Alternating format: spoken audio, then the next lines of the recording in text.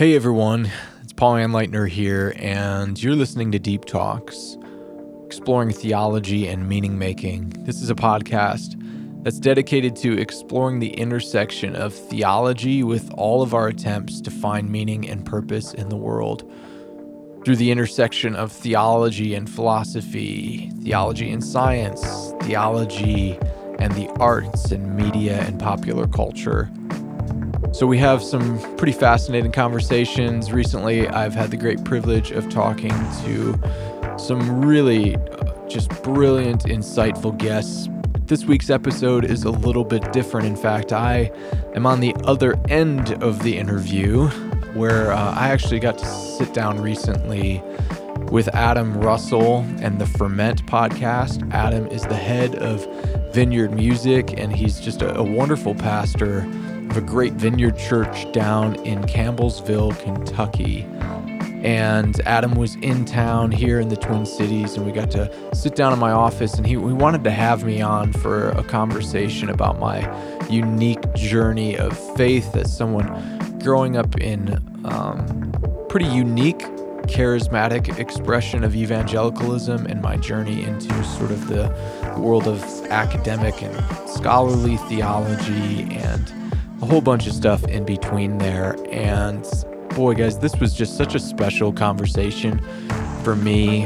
And several of you that have listened to it have reached out already, listened to it on the Ferment podcast, and just shared how hearing my story was so encouraging to you. And honestly, I told Adam this afterwards. It's something that one day I plan on playing for my kids when they're kind of old enough to understand some of the stuff that I'm talking about in this episode. So it really is a personal story of my own journey, and I think it can be hopefully of some encouragement to you guys. So again, today's episode is actually from the Ferment podcast, and Adam and his team over there were gracious enough to let me repost it and to share it with you guys. So I'll also provide links in the description of this podcast if you want to check out more about what they're doing at the Ferment podcast. I frequently listen in. They host such wonderful conversations about God and church life and worship arts. And so if those are things of particular interest to you, especially those of you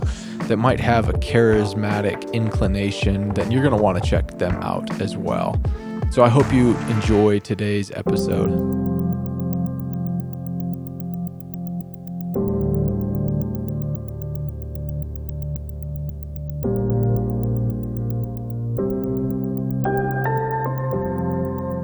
When I choose to have a date with my wife, we go to eat somewhere, and you have all these people that are gathered in this spot, and they're having these sacred moments together over food, over drink.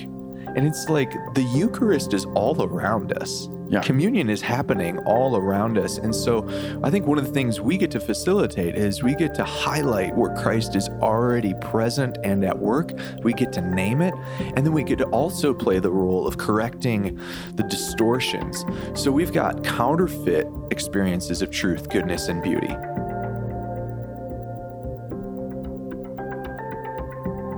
You're listening to the Ferment Podcast, conversations about worship and transformation. Today's guest is Paul Anleitner. Paul is a worship pastor and the host of the Deep Talks podcast, exploring theology and meaning making. Paul is based in Minneapolis, Minnesota.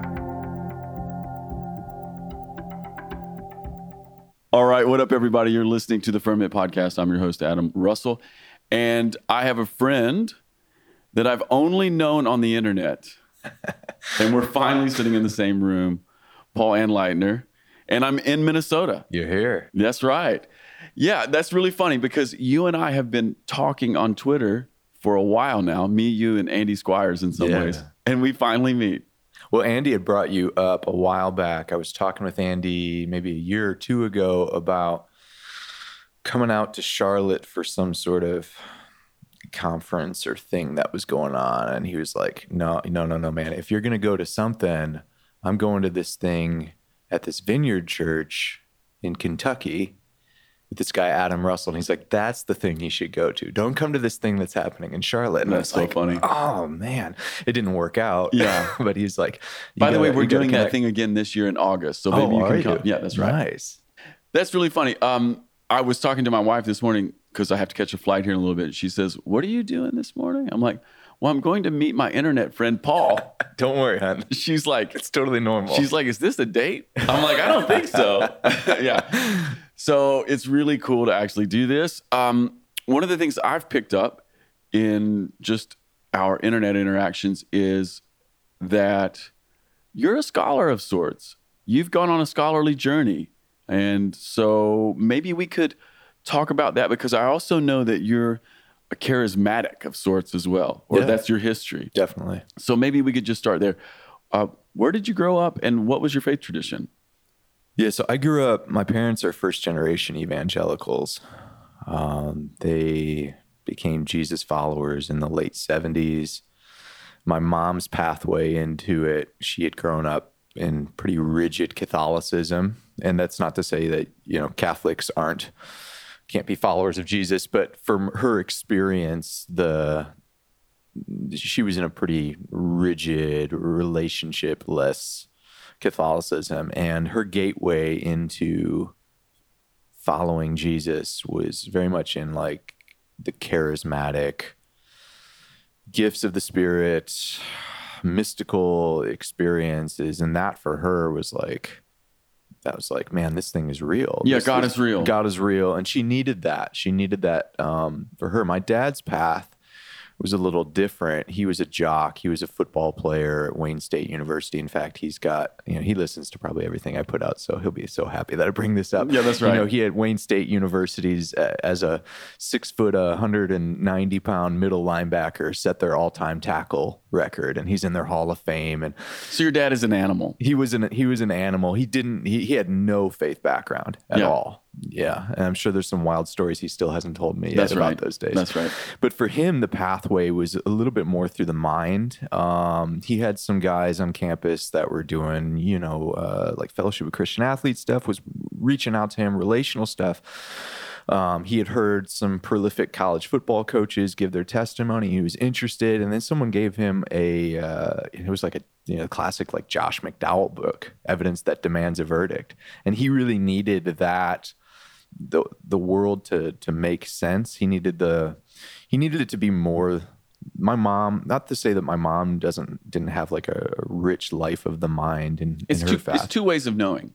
It is. And that ends up being like me because they came to Christ in that way and ended up getting involved early on in their marriage with a non-denominational church.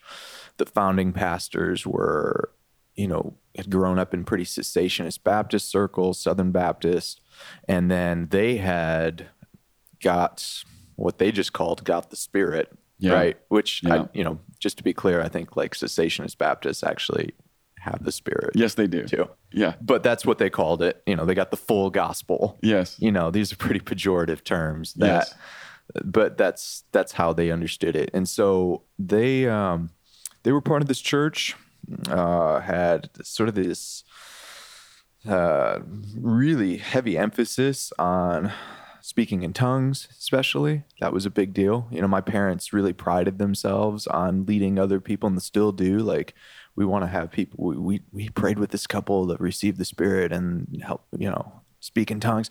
That was really big. So even though your dad was sort of like, came through this Josh McDowell, maybe more heady way, he embraced all of it. Yeah. So he's all the way in. Yeah, and this is so weird for probably most people, like their experiences. It was really heavy on that and really heavy on the gift of healing. And that led us into the 90s, and our church had really become a full-on Word of Faith church. I remember as a kid, my parents, as part of my summer chores, like I had to read Kenneth Copeland's daily devotional. Okay. I probably went to put away your laundry. Yeah, put away your laundry. And read this. Make your bed. Yes. And then, you got to read the daily devotional from Kenneth Copeland. And I don't know, probably went to 4 or 5 Benny Hinn crusades as a kid. Yeah, did you ever get slayed by... You know what's funny? I never and there was a legitimate full-on revival that hit my church in my freshman year of high school, like a real one. Yeah. Not just, it really wasn't manufactured. It was, and I know people like, how can you tell the difference? I don't have time to unpack that right now probably, but it was a really authentic thing marked by repentance, genuine repentance, like salvation, real fruits of the Spirit being made manifest in people's lives, which is the evidence, right, of the Spirit's working. So I'd been in that arena of all sorts of wild experiences that I found aren't normative for people, you know, even in evangelical circles. That wasn't the case. Like, what? You didn't go to Benny Hinn crusades when you were a kid? Well, it's like Andy Squires often says, it's really hard to be a charismatic. It is. It's fine as long as you hang out with other charismatics, and then you realize when you hang out with some other people or even non-church people, like those experiences are not as common. Yeah, no, and I brushed up against that early on. Even as a kid, you'd go to these wild things. You asked me about being like slain in the Spirit, and I never felt like I had to fall down. Yeah, ever. Like I never felt like I'm really. And I probably had some courtesy falls, you know. Yeah, of course. Yeah. You know, again, some people listening. That's like, right. What are you talking? That's right. We know. But Yes. if you came from the tradition that you and I came from, you know what a courtesy fall is. Yeah. We're just like, well, I know the preacher's just pushing me, but everyone else is going down. I don't want to be a jerk. So I guess I'll go down too. But there was early on cognitive dissonance already with the over-realized eschatology that we were being presented with, which was like, the kingdom is here, the kingdom is now. And it was very actually transactional. It was a transactional way of understanding the world, that Christ's death on the cross legally purchased these things that you now have a claim to. So not only did he legally purchase forgiveness of sins, he legally purchased for you your healing. And essentially, because it's in the atonement. It's in the atonement, right? By his stripes, you were healed. And you hear that it's past tense. It's already happened. And so what you have to do is find a way. And it's not like everybody used this language, but this is me reframing it now. Yeah. It's like your job now is to access the thing that already exists. Which there's a lot of pressure in that. Lots of pressure. So a great example of this was, I remember as a kid, the pastor at our church's sister was dying of cancer. And I remember as a kid going to these nights of prayer, and we had these scripts that we would pray through, like positive confession, you know, faith, because we didn't want to be praying things that weren't faith or unbelief. And tragically, she died at the end of that journey. And as a kid, actually, you know, she passed away, and her son was at our house when she died. And I remember, I remember like it was yesterday, sitting in my living room, and his dad comes home and he takes him into our bedroom to break the bad news, the horrific news. And it's like, even early on, there was, so whose fault was that? Was the first question in my mind. And even I'd go to these Benny Hinn crusades, stuff like that, and see pretty wild things. And then also have my own things that I'd come in going like, I want this to be made right. And it wasn't, it didn't happen. Yeah. And so that is the question, right? Like, so if it doesn't happen, then whose fault is it? Right. And if it is a hyper realized eschatology, if healing is in the atonement, then you have to take responsibility.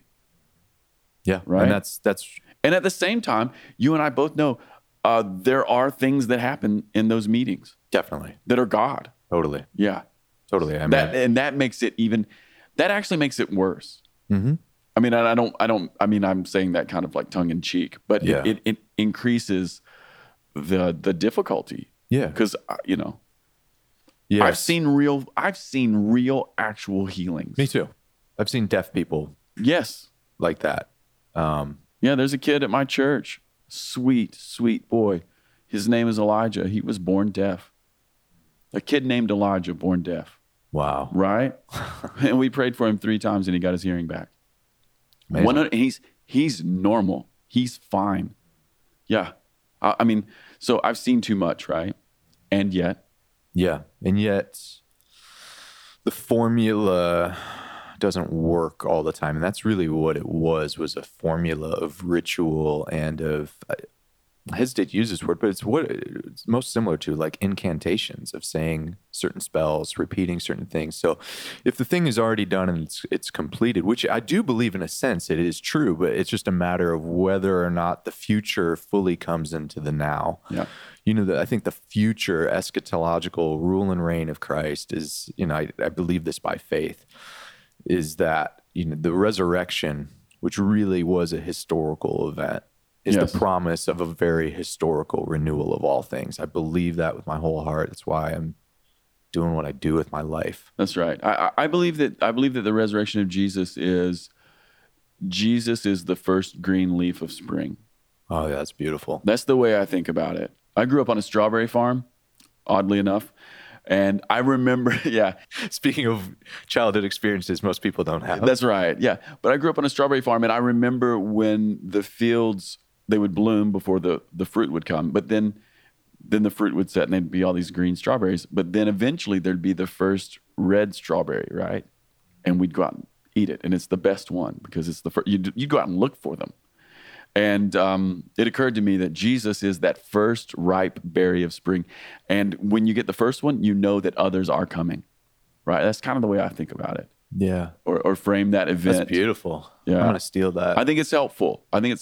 Definitely is. So something is happening. And even I noticed the other day when I was flying into Minnesota, Kentucky, we're fully into spring. All the leaves are out. I'm flying in. There's no leaves. Yeah. Right? I mean, we had snow here like a week ago or so. But where I came from, it is spring and it is going to happen here. Yeah, definitely. Right? There we go. I think that's a much more helpful view of eschatology or the work of the kingdom. Yeah. That's coming. The problem was, like, for example, in our specific tradition was that the founding pastors had come from this place of where they came from. So much of what we do, and I was talking with a young man about this the other day who was exploring, he's grown up evangelical, kind of exploring, having questions about Catholicism, for example. And, it was funny, I was telling him, there's a lot of people at our church here that grew up Catholic, and then they got to this certain phase. So much of what we do is like a polemic against our past and the things that didn't work in our past. And so we think that the truth is automatically like the anti-truth of where we were. So novelty is very appealing. Yeah. Well, yeah, I mean, it's understandable. It's like we got to go looking for something else that helps us make sense of reality and helps us live in the world in a meaningful way. So we can't turn that off. That's written into humanity.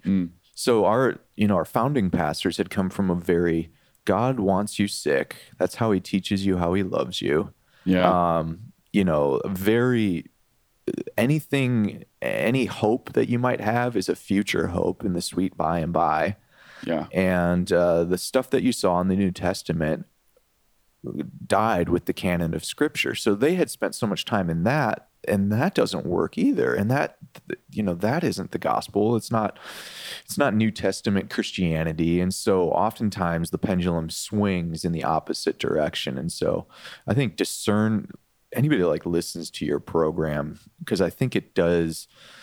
I've noticed, I mean, your podcast comes up on the list of what other people are listening to with my podcast, right? Yeah.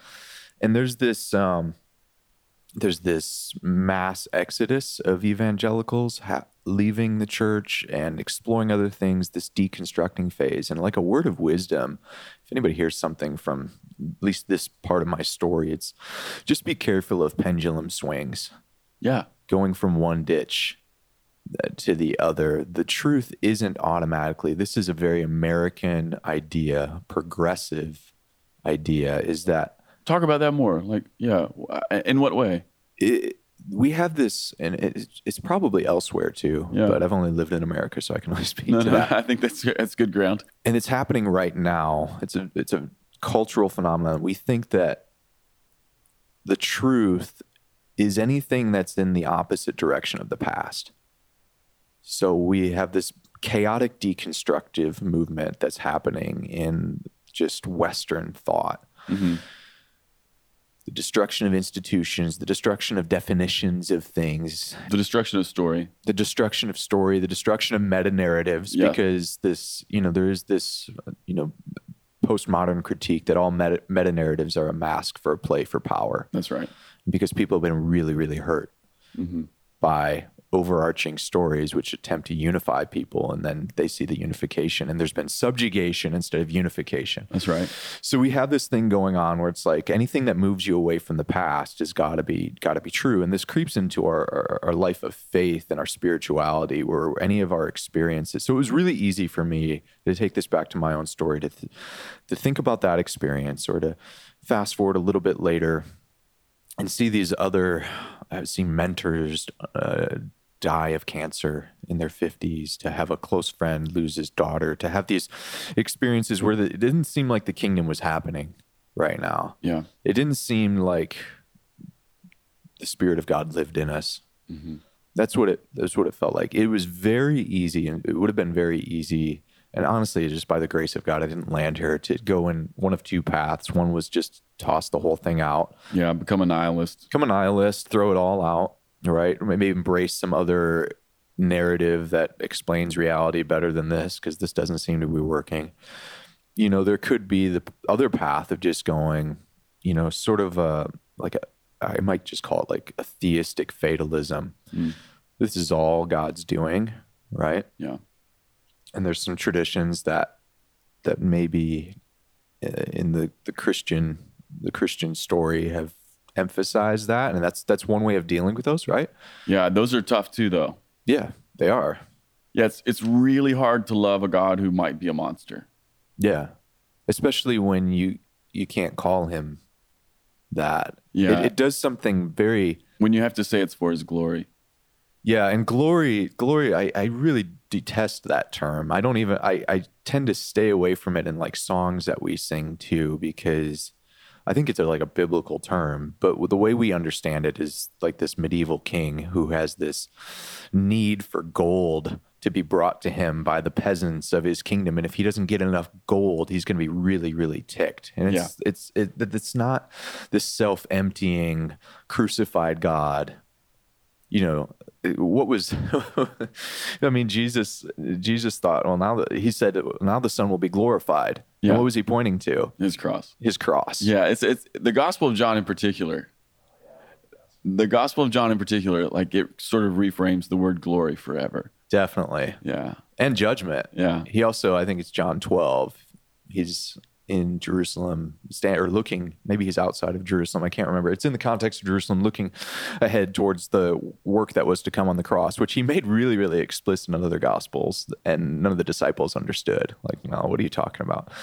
He's looking at that and he says, now's the time for judgment on this world. The prince of this world will be cast out. Yeah. And so I needed to, this stuff made me, these sorts of experiences made me go, I gotta start reading the Bible. Yeah. Yeah. And what I found was like, okay, man, there is this sense in which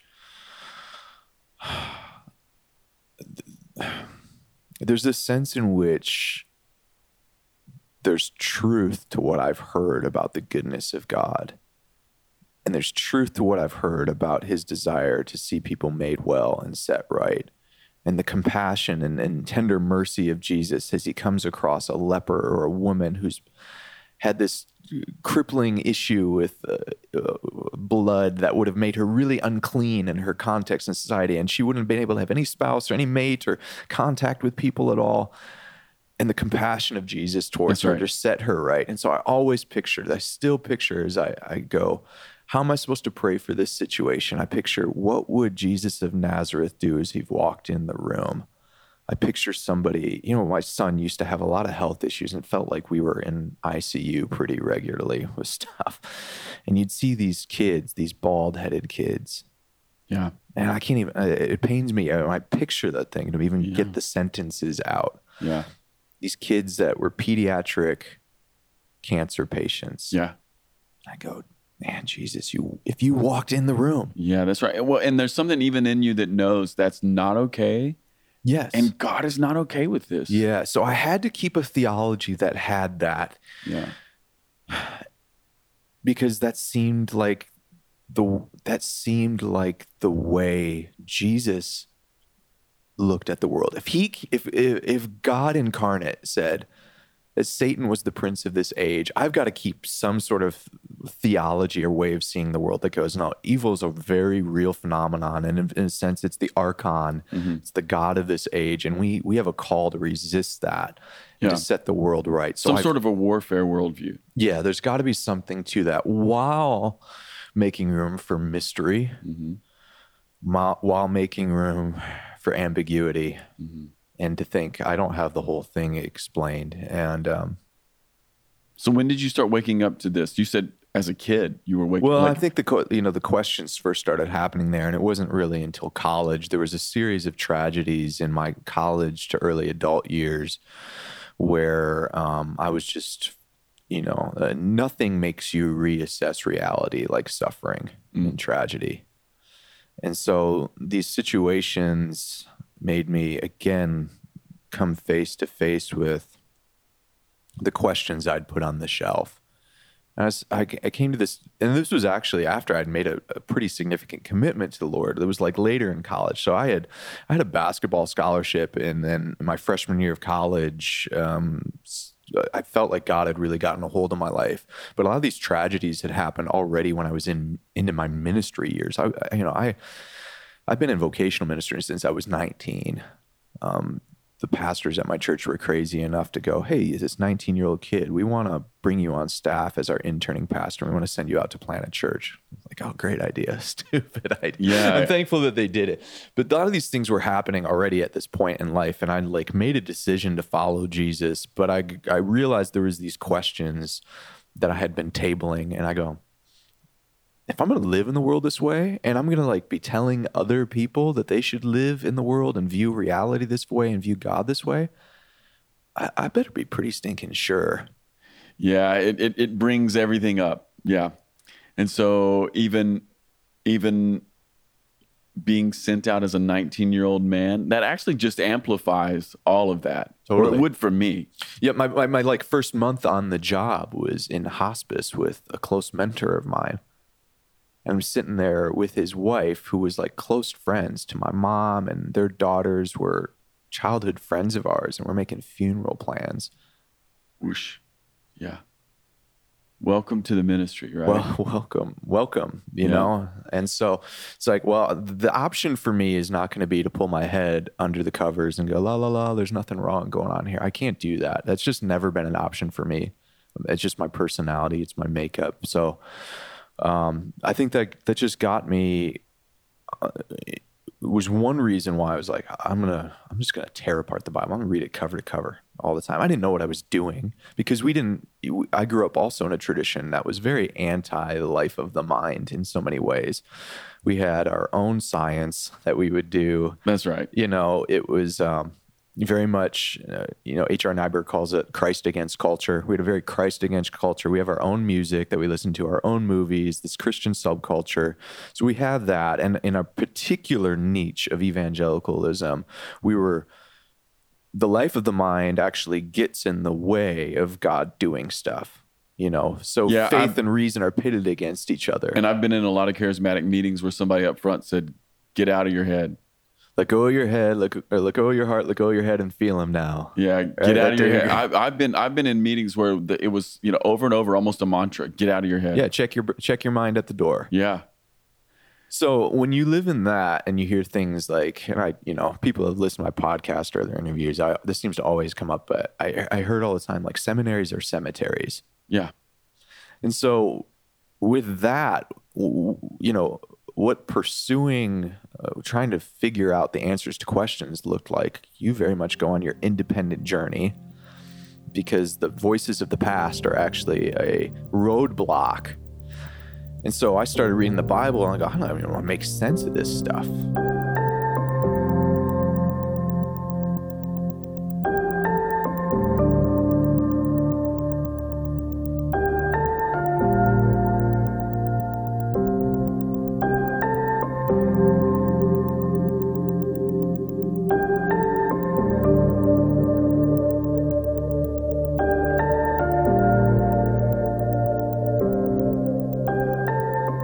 hear two things in your story so far. Yeah. One being like this personal thing, and then also like a wider cultural moment happening at the same time. Yeah. Where you're saying like, okay, I grew up in this Yes. faith They were culture, both happening. where this faith culture that's saying the spontaneous move of the Spirit is that's good. Yes. You know, life of the mind, not so much. We don't trust that. But then also a wider cultural moment where, at least in and outside of the church, where we don't trust the past so much, right? Mm-hmm. Puts you in a perfect spot, Mm. you know, Mm-hmm.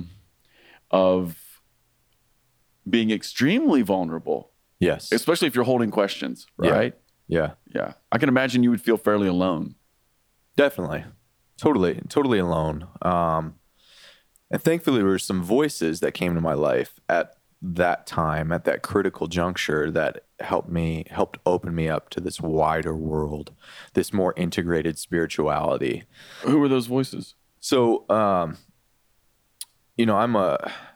my primary way of communing with God, even when I was a kid, was through music. So I picked up, my parents forced me to take piano lessons as a kid, which I'm thankful for. Yeah. Picked up the guitar in middle school or high school so I could play like Nirvana songs to impress chicks. That's and right. Stuff like that. Always. Yeah, right. Smells like Teen Spirit. Yeah. Right. Here you go. Yeah. Yes. One more time. Yeah. Which girls loved Nirvana. Right. No, they don't. No, they didn't. Yeah. Not. So that was the reason why I picked that stuff up. But then, just thankfully this is the crazy thing. There was so much brokenness in our home church and so much good stuff. Mm. I look back and I'm thankful, and so that's why I get concerned when people just wholesale want to leave the church, because it's like there's brokenness here, and there's certain things that are good reason to leave your church, but there's also like it's everywhere. Yeah. So maybe I celebrate the people that said, "Hey, you are a ninth grader in high school. Let's put you up on stage with the worship band, and your life is a mess." Probably, Yes. It probably is. You seem like a decent enough kid who loves Jesus and you're good on guitar. So we're going to throw you up here. And I'm really thankful for that. So it really was the gateway for me into communion with God, was through music. So I get into my freshman year of college. God really starts getting a hold of my life. And some buddies of mine, this is like pre-internet days. Yeah. No Bethel, no IHOP. I had some exposure to Vineyard stuff, but it was mainly because my local Christian bookstore I would go to, and there'd be that. That was the only way you found things. Right. Yeah. There was the Vineyard Beautiful, the UK with Samuel Lane. Listen, that's a great record. Oh my gosh, Sam yes. Lane, come Yes. on with that. Yeah. Yeah. And it was helpful because I was a guy that was like, I don't have this soprano voice, so I need somebody that brings a little bit of the grungy Eddie Vedder. That's right. So Sam Lane's stuff was like, oh, that's awesome. So anyways, I'm getting in more and more into worship music as a way for me to really connect with God, and I'm falling in love with God through this practice. And some friends of mine, we just had this wild idea. We said, hey, why are we always doing other people's songs on Sunday morning? And in particular, why are we always doing it just like the Hillsong record? And this is early Hillsong. This is there was nothing like Hillsong United. I don't think it was just Darlene. Yeah, that's right. Reuben Morgan. And so we're like, well, yeah, it seems like if we were God, this is how simple our theology was. If we were God, we want to hear what was on your heart, right? So we're like, all right. So my Sundays look like this. Sunday morning, I would get there. We'd had 2 services, and we'd get there probably 7:30 a.m. for a rehearsal. We do 2 services, and in our context, you did worship for at least 45 minutes to an hour. That's right. And then occasionally the preacher would get up and go, I'm not preaching this morning. Let's just keep going. So you'd go for maybe 2 hours. So we'd have 2 2-hour services. And then we would come back, take a lunch break, and then we'd have rehearsal for the next week. Right. And we'd have a 3-hour rehearsal. It was ridiculous. Totally not necessary. Yeah. Then we're like, well, we're already here all day. So some of the guys that were in my age group that were also involved with this said, well, let's just stick around and let's go over to the youth room and just with our guitars, just play what's on our heart. So we didn't know what we were doing. Nobody I love knew this. Anything about prophetic worship, anything like that. And even though we're in a charismatic context, that usually looked like we're going to sing in the Spirit at the end of the song for 30 seconds. Yeah. Right? It wasn't like vamping off of new chord progressions or listening to each other's melodies or anything like that. But we would go back to the youth room and we'd play like a chord or two and we would just go around in a circle singing what's on our heart. And it was like, oh, it was like, this is for me. Did these become songs? Probably eventually, but it was more a communal experience. More a communal experience. And then meeting with God. Yeah. And then other people started coming and I don't know, maybe we'd get 20, 25 people in this room when we were doing it. And then, so one of my buddies went back to college and he came back one weekend. He was like, dude, this guy came to our campus and he's doing the same thing we're doing. I thought we were the only ones. This is how pre-internet world is so detached. It's so hard for people to imagine this. Yeah, this is great. I mean, this was like, there was AOL and stuff, but there was no connection to any sort of larger world. You were just in your local church. That was it, especially as a non-denominational church. We didn't have any conferences, anything like that. So he came back. He's like, this guy came to our college and I loved him. Everybody hated him because he was at a more conservative Christian college. Everybody hated him and I loved him. I got his CD and he's actually coming back to town in a few months. We should go check him out. So he handed me this CD and it said Faith on it, Jason Upton. Okay, yeah. So this is after church. I pop it in my CD player in my car and I just bawl. Yeah. I'm like, we're not alone. Yeah. Like there is other people out there. Yeah, who are doing something spontaneous, free form, or whatever that is. So this is a while. I'm going to try to go through this quickly because I know you're probably not doing a 4-part series on this. We're not, but it's all good. This is great. So anyways, I popped that in and he comes back. I grew up in the Detroit area. So he came back to a church in Ann Arbor and I'm pretty sure the church was like a Presbyterian church. So we walk in and we got there actually a little bit late and they're already into their music. And as soon as I walk in, I'm I don't know what I don't know. I still don't have the language for it today, but I would say there's a definite sense of transcendence. Yeah. It's the presence of the Holy Spirit. Yeah, but he's always there with us. So it's like you're just awake awareness. To it. Yeah, you're awake to there it. was an awakening for me. But I walked around. They're doing this. So Jason and this was very early on in his ministry years. Again, this is before. For those of you that are like Upton heads, this was like, they were Uptonites. This was before Jacob's Dream. He was actually like just about to put that out and Dying Star. So this is very early on. So there's maybe like 50, 75 people at this meeting. And I walk in and he's in this song. It's a Morning Star song. We Wait, a Leonard Jones song. We wait upon you, wait for your power. And everybody's standing with their arms folded. Nothing's happening in the room. And I, 5 minutes in, I'm going like, I'm bugging out. I'm going, maybe I am the weird one. Yeah. Because nobody else is feeling this thing. They keep going. I mean, 20 minutes into the song, still doing, even so, Lord, come, Lord, come. And nothing. And like minute 24 of this song, something happens in the room and everybody that was arms folded goes, ah! And they just lose it in this like Presbyterian church. Yeah. And are people shouting? Oh yeah, shouting, crying, kneeling on the floor. There's no there wasn't, chairs even set up. Yeah. And so that already connected with me. But then Jason started talking and he started quoting like theologians. And I was like, whoa, you can do this? So this was a guy that didn't have a low view of tradition or the life of the mind. And this was Jason's evolved quite a bit even over the years. This is still very early on his ministry. He's quoting guys like A.W. Tozer and Soren Kierkegaard in a charismatic meeting. Is this the first time you meet someone who's kind of perfectly putting together this charismatic expression that is open to the life of the mind? Yes. And I'm hearing this and I'm going, oh, this is it. This is like bringing these two things together. And I know there's other people out there doing it, but my small world, Jason was like the first guy that I maybe saw put those pieces together. So after the meeting, I like fanboy and nerd out on the guys. Yeah. And I go, we've been doing this stuff and we thought we were the only people. And like, you actually like theology? And Yeah. this is so strange.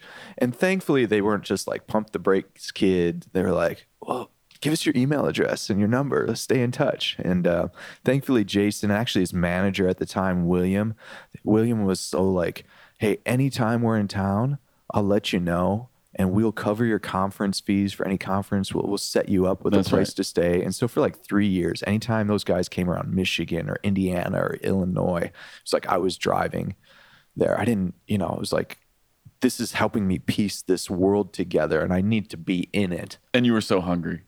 So hungry. So this is where it kind of gets weird though. Yeah. This is where my story is a little bit strange. So, I'm following those guys around. It's really, really helpful. And some of the relationships that start there open up this other world for me. William was like, hey, you need to meet this, Jason had spent quite a bit of time in the Virginia Beach area. And he's like, you need to meet some other people that have been kind of part of this Virginia Beach, these new life churches. That's what they were at the time. And you should get connected with them. And William introduces me to this guy, Sean Foyt, and I get involved with 24/7 worship and prayer stuff with Sean Foyt in this ministry that Sean Foyt does. And Sean travels all over the world. Start traveling with Sean. We go down to Amarillo, Texas, to Kevin Prosh's place to do this recording. You're in deep now. I'm in deep now. While I'm down there, there's several people, including Adam Cates out in Virginia Beach. Adam's a great guy, pastors a great church out there, Big House Church. Like, you should do a record of your own stuff. So this is back 2008. Do a record. Let's do the stupidest thing ever. I quit my job after it. Yes. You're living on faith. Living on faith. Yeah, man. We had been traveling quite a bit for 2 years. Were you married? We're married. Did you have a kid? Our first kid was on the way. Oh my gosh. Yep. Bro. Yeah, all right. Keep talking. This is great. We did it on a dream. Like not like a Disney like a dream, but like quite literally a dream in the night. Yeah, you had a dream. And we got some counsel. They're like, well, I think things from the Lord. And we still don't know how to process that one. Quit the job. We're going to do the itinerant ministry thing. All these people that we had connected with over the years of doing 24/7 prayer stuff, traveling with Sean, that were like, hey, when you do your record, we'll bring you out. Well, guess what year it is? 2008. Yeah. And the recession hits all these churches. They're like, we're not bringing anybody in. We're not going to fly you in. You know how much it costs to do that stuff? Yeah. I mean, to bring somebody in from the outside, you pay, you have tickets, you pay them. It's an expensive thing. We're like, we're not doing that stuff for you. But here's the wild thing. So I quit my job. My CD finally gets done December of 2008. And it makes its way into the hands of this pastor in St. Paul here. And I had actually stepped in after I quit my job. I was like, someone, thankfully, the grace of God, I was doing like a interim youth pastor role at this ELCA church. So if you don't know what the Evangelical Lutheran Church of America, okay, could not be further from charismatic. Yeah. And I'm like, what's happened here, Lord? It was really good because it exposed me to this other world, which I spend actually a lot of my time in now. And I feel most called to, which is a wider world than the narrow stream I was in. So anyways, I gotta keep it moving here. But we've got the CD makes its way into the hands of this pastor in St. Paul, who they were looking for a worship pastor. And he listens to it. So this couple crazy stories. So they're praying about who they should bring in, and someone had given him this CD. He was listening to it in his car and just asking the Lord, like, Lord, who should we bring in? Who should be our next worship pastor? Uber charismatic church. Yeah. He's listening to it in his car. He pulls into his garage and music stops, right? He walks into his house. His wife is listening to my album. And right when he walks in, it's the same exact part where he stopped in the car. Moment, same moment. He's like, okay. Clearly, we need to hire Paul. Right. This can only mean one thing. This is the world we live in, right? Yeah, this is the symbolic world of prophetic signs and dreams. This is how you make your decision. So I go to church that week. It wasn't like they didn't offer me the job on the spot. They brought me in after service. This is so wild, man. After service, really good worship time. We go to the back and the foyer area. This gal comes up to me, and older lady. She comes up to me. She goes, hey, I think you maybe know my son. I'm like, man, this gal her face looks familiar. The way she talks is really familiar. I'm like, oh, really? Who's your son? My birth son is Jason Upton. So this was Jason's adopted, and he didn't know his adopted parents up until recently. His adopted mom. So Jason's birth mom had been attending this church, listening to Jason's music in the prayer room for years. This is in St. Paul. Yeah. I first met Jason in like Detroit area, in Ann Arbor, where I grew up. My wife is from the Twin Cities. Yes. They bring me onto the church, and I spent 4 years there. And after I was like, how did I get here? Yeah. This is so weird. And one of the things I thought of was like, man, Jason's mom had given him up for adoption instead of aborting him. Yes. And every week she got to see the fruit of that in this guy who was leading worship at their church. I was doing what I was doing because of the impact of Jason. Yeah. So weird, so strange. That is utterly bizarre. Isn't that bizarre? Yeah. So how long did you lead worship there? So we were there for 4 years, really probably the most ethnically diverse church I've seen anywhere in the U.S. Beautiful, wonderful, very charismatic AG church, wonderful people there. Mike Smith is a gem. He's the chaplain at the Capitol in St. Paul. Wonderful. But we had also found that this charismatic world was similar to the experiences that I had when I was younger. We were brushing up against this cognitive dissonance, and I had a hunger for more. My wife and I had a hunger for more. And my wife has always been much more. I was like stuck in this pattern of, the way you experience God is at meetings, and you get people to come to meetings, and you have conferences. And we, for 2 years, I was trying to build a 24/7 prayer room because I thought the way that people have to meet God is through this way, right? And thankfully, my wife was always like, that doesn't actually help me. Like, I enjoy having conversations with people and barbecues and going on walks. And my grid, I was like, you can't experience God there. Yeah. Thankfully, she had just a wider world of, just. And thankfully, she was secure enough in her own person to be able to say that to you. Oh yeah, totally. And she's never had any problem with that. Yeah, but maybe even be able to say that in a way that didn't like cause you guys to grow apart. No, we did though. I mean, that's the thing. Like we early years of marriage were difficult because we had these divergent ways of seeing and experiencing God, and it was hard. I mean, it really was hard. Did she grow up charismatic? She did. Okay. She did. I mean, and part of our shared story, she went to Oral Roberts University on a volleyball scholarship. Dude, word of faith. Word of faith. So we had this shared trauma. Yes. She'd gotten kicked out of classes and stuff for questioning, her famous story that she always tells is they were telling her in one of her Bible classes how God is like a pop machine. You put your money in, you put your tithe in. No joke. You put your money in, you place your order like a pop machine, and this is where I clearly have never found this machine. I need to find this machine. Someone bring me to this machine. I would love to find this machine. And she goes, well, she got kicked out of class for going, well, what happens if you ask for a Coke and instead, you get water? What happens if the machine doesn't work? They kicked her out of the class. So we bonded over that like sense of this isn't working. Yeah. Anyways. And that led you to seminary, really, right? Yeah. I mean, it did. It was like bivocational. At this point, we had 2 children. My wife was doing some self-employed stuff, but we really tried to let her be with the kids. And so I went back into teaching full-time, working at a church as well. So I was teaching biblical studies, theology courses. And I've taught that at Christian high schools for, I think, a total of like 11 years, maybe. So I was doing that. And she was like, I think, it was really helpful because, excuse me, I was still, every week, I'd how this time immersed in this sort of transcendent world of communion with God through art, through beauty, through mysticism, through all this stuff. And then I also had this significant part of my life where I was like unpacking the scriptures and going through like systematic theology and comparative religions with students. And it was really, really helpful for me. And my wife was like, you need to go to seminary. And I was like, no, it's too late in the game now. We got 3 kids at this point. I just don't see how it fits. I was like, what's next? What's next in your future? And I couldn't see it. Honestly, I couldn't see beyond. And I was coming to a point where I had still been banking most of my life on being like a music minister. And I actually started losing my appetite for that.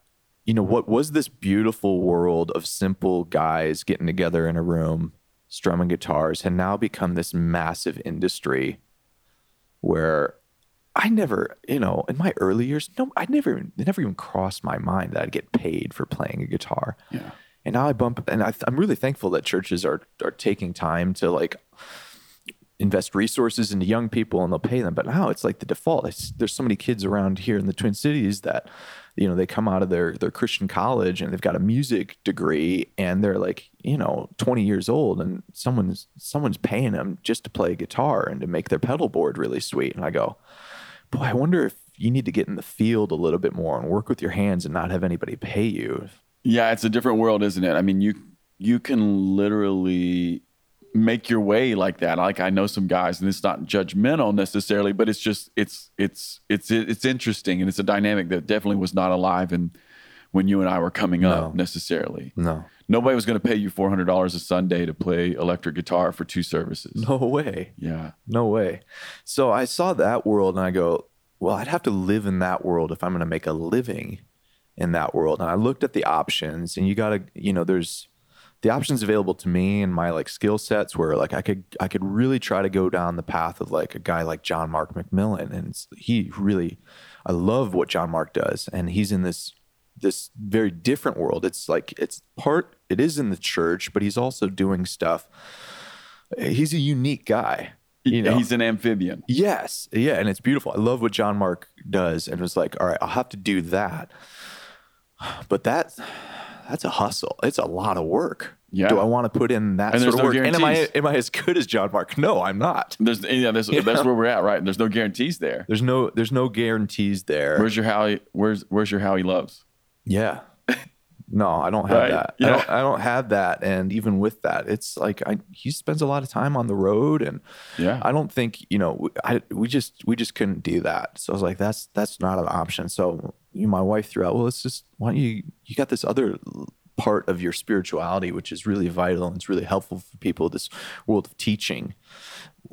I think you should invest more into that. Maybe there's some fruitfulness that could be more long-term. And so I jumped into it, had a tremendous experience, Bethel Seminary, a great experience here in the Twin Cities. Yeah, here in the Twin Cities in St. Paul. Wonderful place, really broad evangelical. So I could fit and go shoulder, you know, partner up side by side with somebody that was a Baptist or, you know, beautiful experience. They had the exact degree that I wanted, which is this really niche, strange program. It called a Christian thought. So I have a master's in Christian thought, which I always explain to people is essentially philosophical theology, and very niche, you know. And so I loved it. I had a tremendous experience. And so now it provided me some clarity. In fact, it's been in like the last year or so, I've had more clarity on what I feel like we're blessed to be a blessing in the world. This is the pattern from Abraham. That's what Israel was supposed to be, a kingdom of priests to the nations. This is, you know, the model we see in Christ is Christ comes into the world to bless the world for the sake of the world, and the church does the same thing. So coming out of that experience, I was like, I feel like I got to do something and share this with the world. So I still my feet are in both of these halves of my brain, these two paths of that the church has affirmed of reason and revelation. Like historically, I still do that. You know, I'm a full-time pastor of worship and the arts at a church. That's what I do in my day job. Yeah. And it allows me to be invested in the arts and in liturgy and still in the contemplative and helping people commune with God through beauty. And then, you know, my fun side hustle is helping people through this podcast I do, and you know, try to branch out and even do more video stuff to connect with people in the places where they're looking now. Because I came to this place and I talked to some mentors that were like, the humanities department as a whole is dying in universities. But, and there's this bubble, there's this debt bubble and student loan debt, and the thing's going to burst, and they're not going to spend $50,000 to get a theology degree. No, they can't. They can't do it, or philosophy, because the jobs aren't there. So what may be, though, is that there's this intense appetite still for people to have their deepest questions of life answered and to explore that. And somebody just needs to meet them in a different arena. And I was like, thinking about that, I was like, well, where are people going? Especially like men. And men very rarely read books. I mean, that's Podcast. Men are listening to podcasts and they go to YouTube. They go to YouTube and they go to podcasts. So I was like, isn't YouTube something like some preposterous percentage tilted towards men? I wouldn't be surprised. I think know it the is. research on that. Yeah. I'm clearly not a YouTube expert, but I want to say that YouTube is heavily tilted towards the male demographic. Yeah, well, I tell you what I love about your story so far is that it has this charismatic side of what might be classically understood as, the spontaneity of the Spirit, and experiential. Yeah. And at the same time, there was something inside of you, even from an early age, with the death of that lady at your church, that was questioning and saying, you know what, this isn't working. And so all these years later, God brings you to this spot where you are holding these two things together. And it's not like you had to let go of one to have the other. No. Right? No. And really what I hear in that as well is really what we're talking about is incarnation. Exactly. Right? That's it. Like your mind is a part of your person.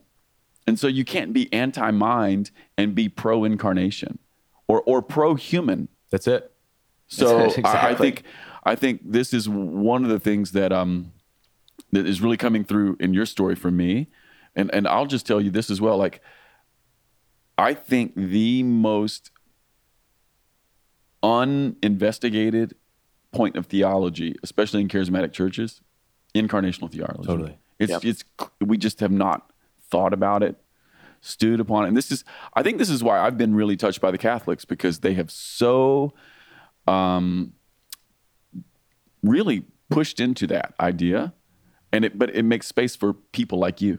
Well, you know what? I was just my wife and I, we were talking about this exact thing. We had a date last night, very rare opportunity with 3 kids. That's right. You got away. At a relative's house. We got away, had some drinks together, and we're talking about this very thing in our experiences. And then we go over, we were hanging out in St. Paul. We go over to the St. Paul's Cathedral here in St. Paul. Beautiful building. I mean, just majestic. And we're just enamored by the beauty and the physicality of the place. And the scale, I'm sure, right? The scale, it's massive building. It's beautiful. And one of the things I think that Catholics have done a good job of, and this might be one of the reasons why I see more evangelical churches moving to celebrating communion or the Eucharist weekly, is that every week they are being told when they gather for worship that Christ's presence is in wine and bread. Simple things in the physical world that you can touch and taste. And I always talk about here that, worship, I don't mean music anymore, right? I'm talking about, we've got the wider world of worship of our lives. We also have worship, what happens when Christian community comes together. Reading of scripture, that we always talk about the 3 prayers, purposes of it, right? It's community with God. Yes. Communion with God, I should say. Community with each other, and then to conform us into greater Christ likeness. And one of the things that I think like weekly communion does, and we don't do it here at our church, so I'm not saying it's necessary, but one of the things I think it does, and it's been helpful for some Catholics, is it's conformed them in a way. It's formed their thinking to see Christ in mundane things like bread. And so I think one of the things that I'm seeing charismatics do, and this is happening in the wider evangelical world, and even those that have kind of no longer consider themselves evangelicals, is now there is a wave of this sort of sacramental theology, and I actually think it's the antidote to a lot of our nihilism. I totally agree. We experience in our culture, because one of the things we haven't done a good job of as evangelicals is we've actually had more of a Gnostic theology the ancient Gnostic heresy, which was like the physical material world is evil, it's broken. It's been such a heavy emphasis on the fall that it's gotten us to this point of the earth is so broken, creation is so broken, there's no beauty And or people goodness. are. And people are. And then the solution is the leaving of this place to go to someplace else. Mm-hmm. And it's like, it doesn't give you a way of being in the world. Yeah. And I think this is where the incarnation comes in. And to Yep. your point, like Catholic sacramentality around the Eucharist is that place. One of the things that I've awakened to is that in the vineyard, sung worship is our sacrament. Totally. That's where we meet God. That's the means of grace. That's where we meet with God, right?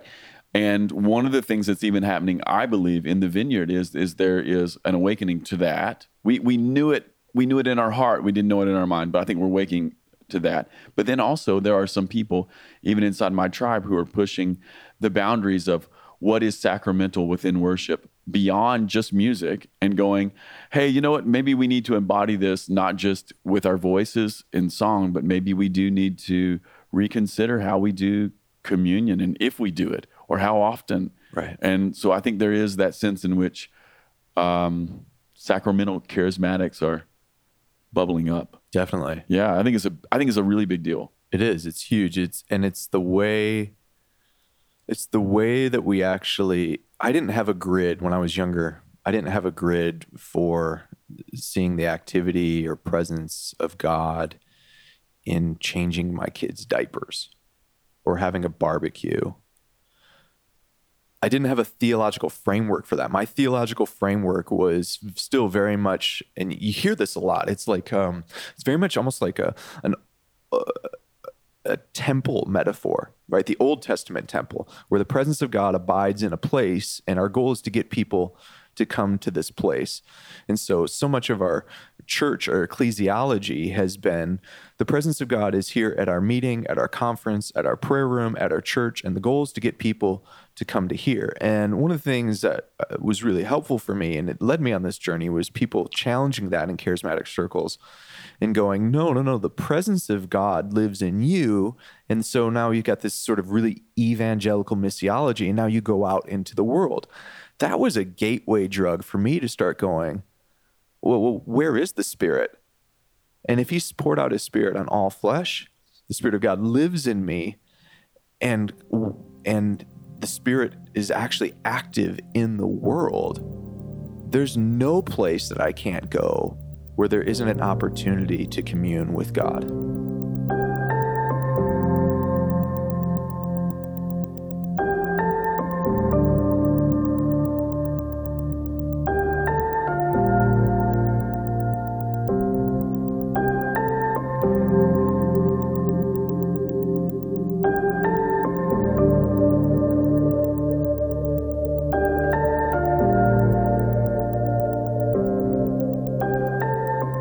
Yeah, and I think this is where the point of church becomes more and more about awakening people to the presence of the Spirit. Yes. So that they can recognize it Monday, Exactly. Tuesday, Wednesday, Thursday, right? Exactly. So if I can find it in bread and wine, or if I can find God in a song, or if I'm finding God in meeting people that I know at church, maybe it's an embrace, maybe it's a conversation, maybe it's just kindness and meeting someone new, then maybe that could conform me to being that sort of person the rest of the week. But it's funny how it oftentimes doesn't do that. It actually insulates us from it. But I think the point was for church to be like an incubator for the next thing. Yeah, originally, what they called in the first 2 centuries, I think actually this was a term that, non-Christians had given early Christians in the first 2 centuries of the church, or maybe generated within the church. I'd have to look back at my church history books. They call it the love feast. Yeah. And it was, it wasn't even just in like the first century, for example, it wasn't even just that they would always end the service with bread and wine. They'd actually have a potluck. What was a potluck together? And you think about for example, this is such a big deal that Luke's gospel, for example, I can't remember the exact amount of time, but Luke's gospel has all of these scenes that are set around food, more so than any other gospel. Well, the passage I'm going to preach tomorrow is the disciples on the road to Emmaus, right? Yes. Where do they get a revelation of who Jesus is? When he's at the table with them breaking bread. Yeah. Then they're like, oh, it's him. Yeah. I mean, I had a moment last night, and this makes my wife laugh all the time because I'm often in this headspace at the time. So we're sitting at this nice restaurant, bar area, and I just look around and go, what are we doing here? We're in this room, and this is where people, like when I choose to have a date with my wife, we go to eat somewhere, and you have all these people that are gathered in this spot, and they're having these sacred moments together over food, over drink. And it's like the Eucharist is all around us. Yeah. Communion is happening all around us. And so I think one of the things we get to facilitate is we get to highlight where Christ is already present and at work. We get to name it. And then we get to also play the role of correcting the distortions. So we've got counterfeit experiences of truth, goodness, and beauty, right? And traditionally, this is where I encourage anybody that's like coming from a charismatic stream, embrace the historic church. There's so much you're going to learn from it. And it's not, I don't think it's anything It's to be not going afraid to of. and it's not going to limit your experience with God. No, it only expands it. So when I was like maybe 2012, in 2012, right around that time, I had started reading a lot of Eastern Orthodox theology and this notion of theosis. And I went, man, this is actually what charismatics have been talking about, but we just didn't use this language. And there's all these things in the rich history of the church. I would encourage people to just go like, dig into it, because this stuff is there and it actually helps you make sense of some of the experiences you've had in part. But one of these things has been this historic emphasis on all truth, goodness, and beauty being sourced in God, right? And all of it comes from him. So, there's no, like we talk, I mean, you've probably heard this before when people talk about music, there isn't like a sacred A minor chord and a secular A minor chord. That's right. Right. So I'm happy that conversation has been happening more and more when it comes to music as an expression of worship art. But it hasn't necessarily, and it will over the next few years, I prophesy this, I hope so, Yes. that we're going to see it with people getting that when it comes to science and math and the other things that they invest their life into, that there's not a 2 + 2 = 4 as a Christian truth and a 2 + 2 = 4 as a secular truth. Any truth, goodness, and beauty, insofar as it is those things, is found in God. And God has given that in creation as an invitation to discovery. Yeah. And so when I experienced that like limited dose of truth, goodness, and beauty, whether it's at a football game, right? And I see, people, football is very much in America a religious experience. And so I can either go and be like, I'm not going to Vikings games because it's a counterfeit religion. And if you want, you can check out, I've got some podcasts where I lay this stuff out. Yeah.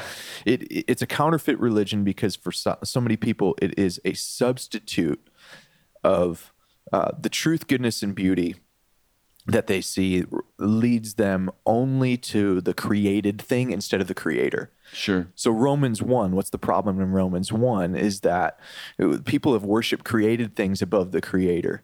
So when I have a beautiful piece of music, and I listen to Tchaikovsky or something like that, it's worship when it leads me to the creator instead of settling for the created thing. To ask for a question thing. that's beyond. Yeah, and even to bring some of this back to what we were talking about a moment ago, bread and wine, Jesus giving this meal to say, this is my body, this is my flesh, but it's actual substance, right?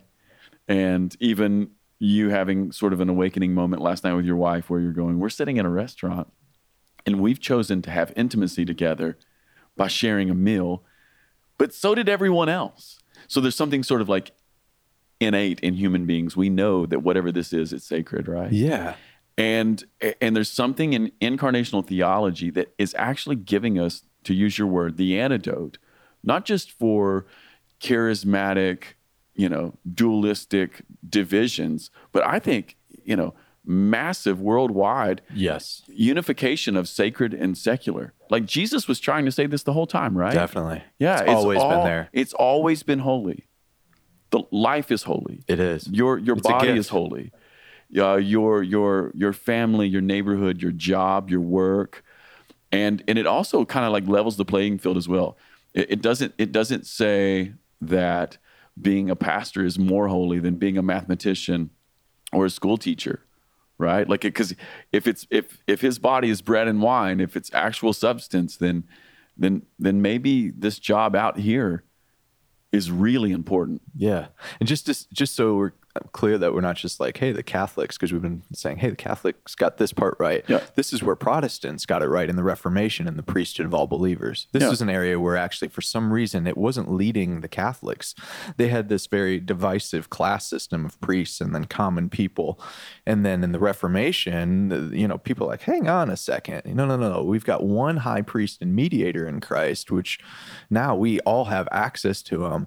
And so now we've got this priesthood of all believers, which, yes, you can be a math teacher, you can work on the auto line. All of this it affirms the value of your vocation. And yes, this isn't just a way of piecing together for charismatic people their bifurcated world. That's right.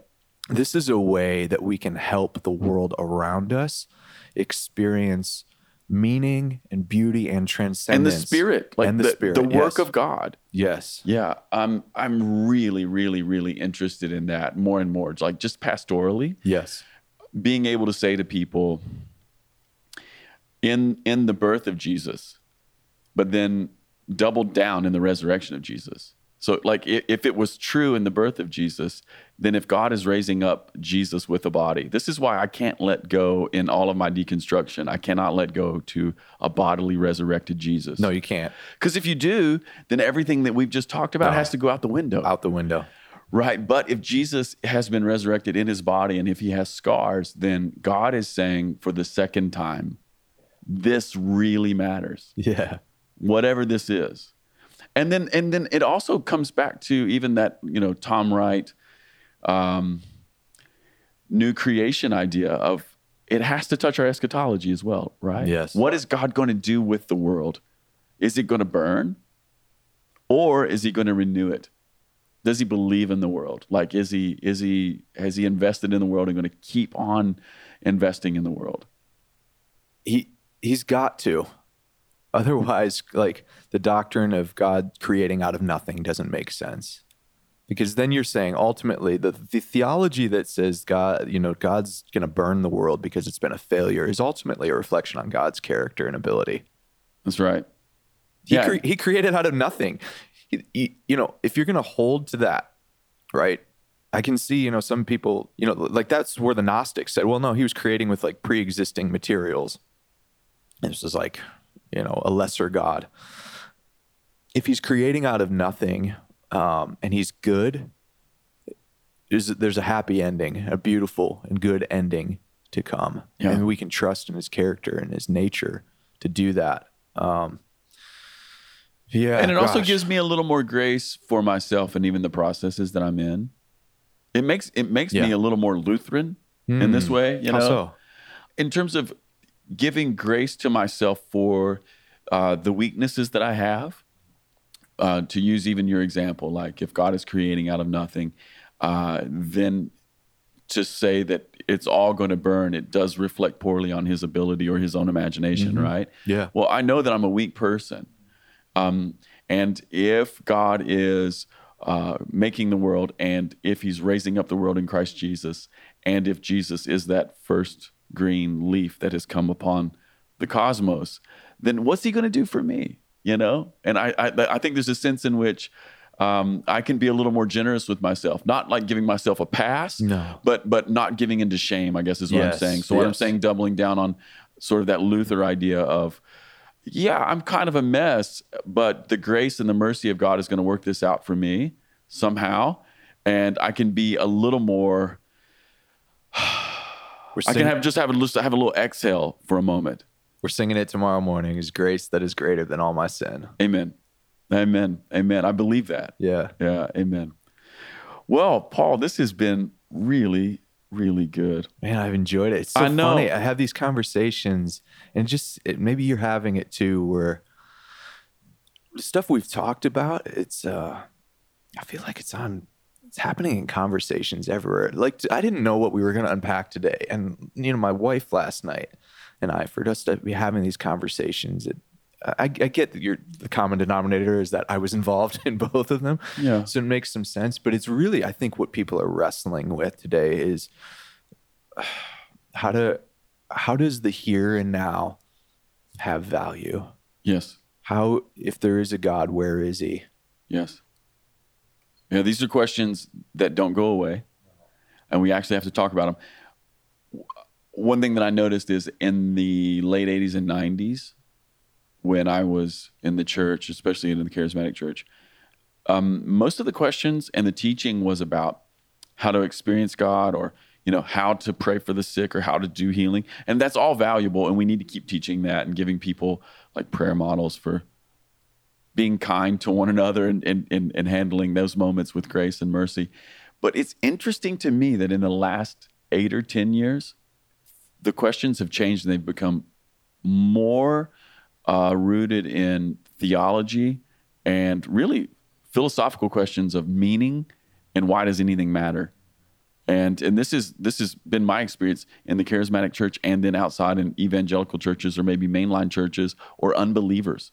These are at the top of mind. And it's not just guys, and it's not just nerds. I'm running into this all the time. It's not just with older people. I'm running into this with younger kids, middle school girls, or this thing it's in the water right now. Yeah, it is. Yeah, so I think we have to wrestle with things like incarnation. I think we have to wrestle with things like sacramentality of our Christian experience.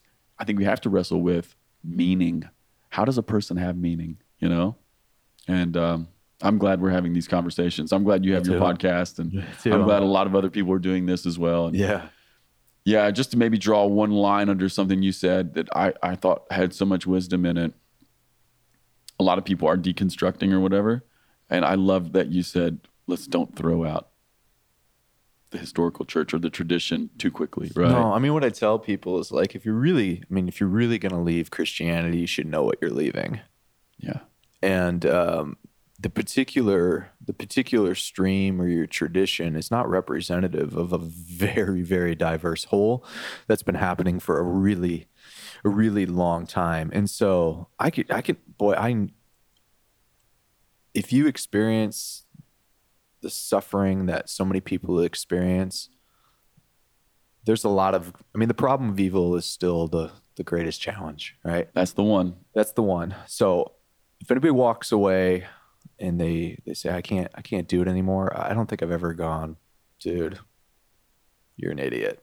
Yeah. But what I would say is, like, there's a lot of people that go, I grew up in this particular thing. For example, my story. If I would have thought my story and my tradition is the sum whole of Christian tradition, some people listen to this, I don't even know who Benny Hinn was, and they're going to go on YouTube and go, you went to that? Yeah. And for me, that was my world. And it would have been a massive mistake for me to go, that is the whole world of the life of the church and what Christian spirituality has to offer.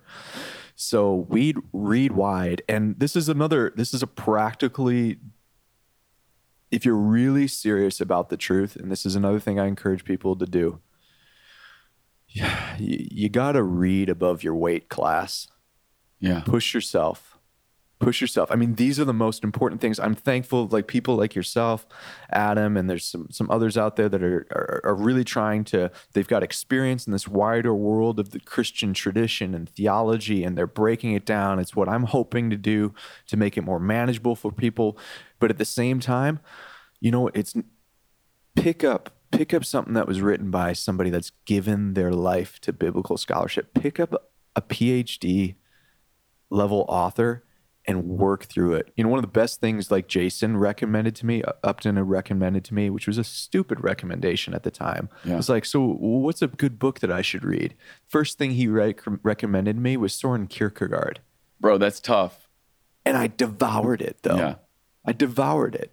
And it was like, it was challenging at first, but I devoured it. And then it was like, oh man, now there's this and this. I'm going to read this and get exposed to this idea.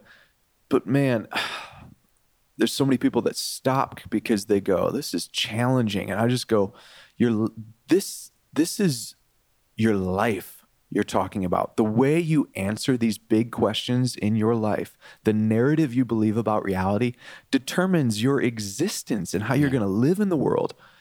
Push yourself to read some multiple syllable words. And I know that sounds condescending, but I'm saying it from a point of like, I was in a tradition that didn't do that stuff. I didn't read. I skipped every single book assignment in high school. I hated reading. But when I realized I'm going to have to, if I'm really going to figure out what life is about, it changed everything. Yeah. And what I found with books that are challenging is I don't read them very long at a time. No, that's I read them maybe, I read them maybe 10 minutes a day. Yep. Yeah. And you don't have to finish them either. No. There's so much stuff out there. Most of my stuff that I've read, I don't know if I've read it cover to cover, because that's the wonderful thing about reading theology or philosophy or something like that, is it's not like a story that you have to, you got to get all the way to the end in order for it to really have mattered that you read anything at all. You can jump in and out. And you have 5 or 6 things. You probably do this too. There's probably 5 or 6 books that you're reading always right going. now. Yeah, they're always going. So push yourself to do that. I'm thankful that there's this world of podcasts and YouTube and stuff, but those can be hopefully helpful, like gateway drugs, and people really die. I hope nobody stops. Like if they listen to my podcast, they just go, man, I'm just going to take Paul's answers. Like, no. I'm referencing some stuff. All right, now go to the source material. Go to the source material. Yeah. I think that's one of the things that changed my life is when I got to be about 30, I got sort of a more insatiable hunger to read. And it was my brother-in-law who said, hey, okay, you're reading now, but you should read source material. Yes. And that was like, oh, you're right. And so I did. And it was in some ways more difficult, but it was so much richer. Yeah. Changed my life. Dude, we got to do this again. Let's do it, Adam. All right. Hey, one more question before we end, because this is always the question we ask at the end of the podcast. Okay. Tell everybody a time that you experienced great joy. A time. Oh, man. It doesn't have to be the most. Like what top of mind awareness? What comes to mind as a moment you experienced great joy? I mean, the first thing that comes to mind is just last night with my wife walking into the St. Paul Cathedral together, experiencing great joy and wonder that we were doing this thing together, that I had somebody that we've worked through some stuff together with. Amen. And we've gotten to the point where we can have these conversations together and they're meaningful and we actually enjoy it and we enjoy each other's company, and we're in this world of mystery and wonder that's so much bigger than us. And there's this journey of discovery that we still have to do with each other and with the world around us. Oh man, that's it. Kind of hit the mark. It did. And you know what I hear in that? I hear that in some ways your wife has won you over to her perspective on experiencing God. Yeah. Taking walks, holding hands. Totally. Being in great buildings. Totally. Eating food. Honestly, she has. She's won you. You've won, hon. You've won. There it is. I don't want to go to another conference. Oh, well, we should end on that note. And that should be your wife's ringtone. Except whatever you're doing. Yeah, that's right. Maybe now you can make your plug. That's right. Well, yeah. Oh, well, I have the most unconference conference in the world. That's what I've been told. It's not even a conference. It's like an art experiment. Yes, that's good. Yeah. That's good. By the way, it's called Songs and Stories. It'll be in August. Anyway. Thanks for listening, everybody. Peace.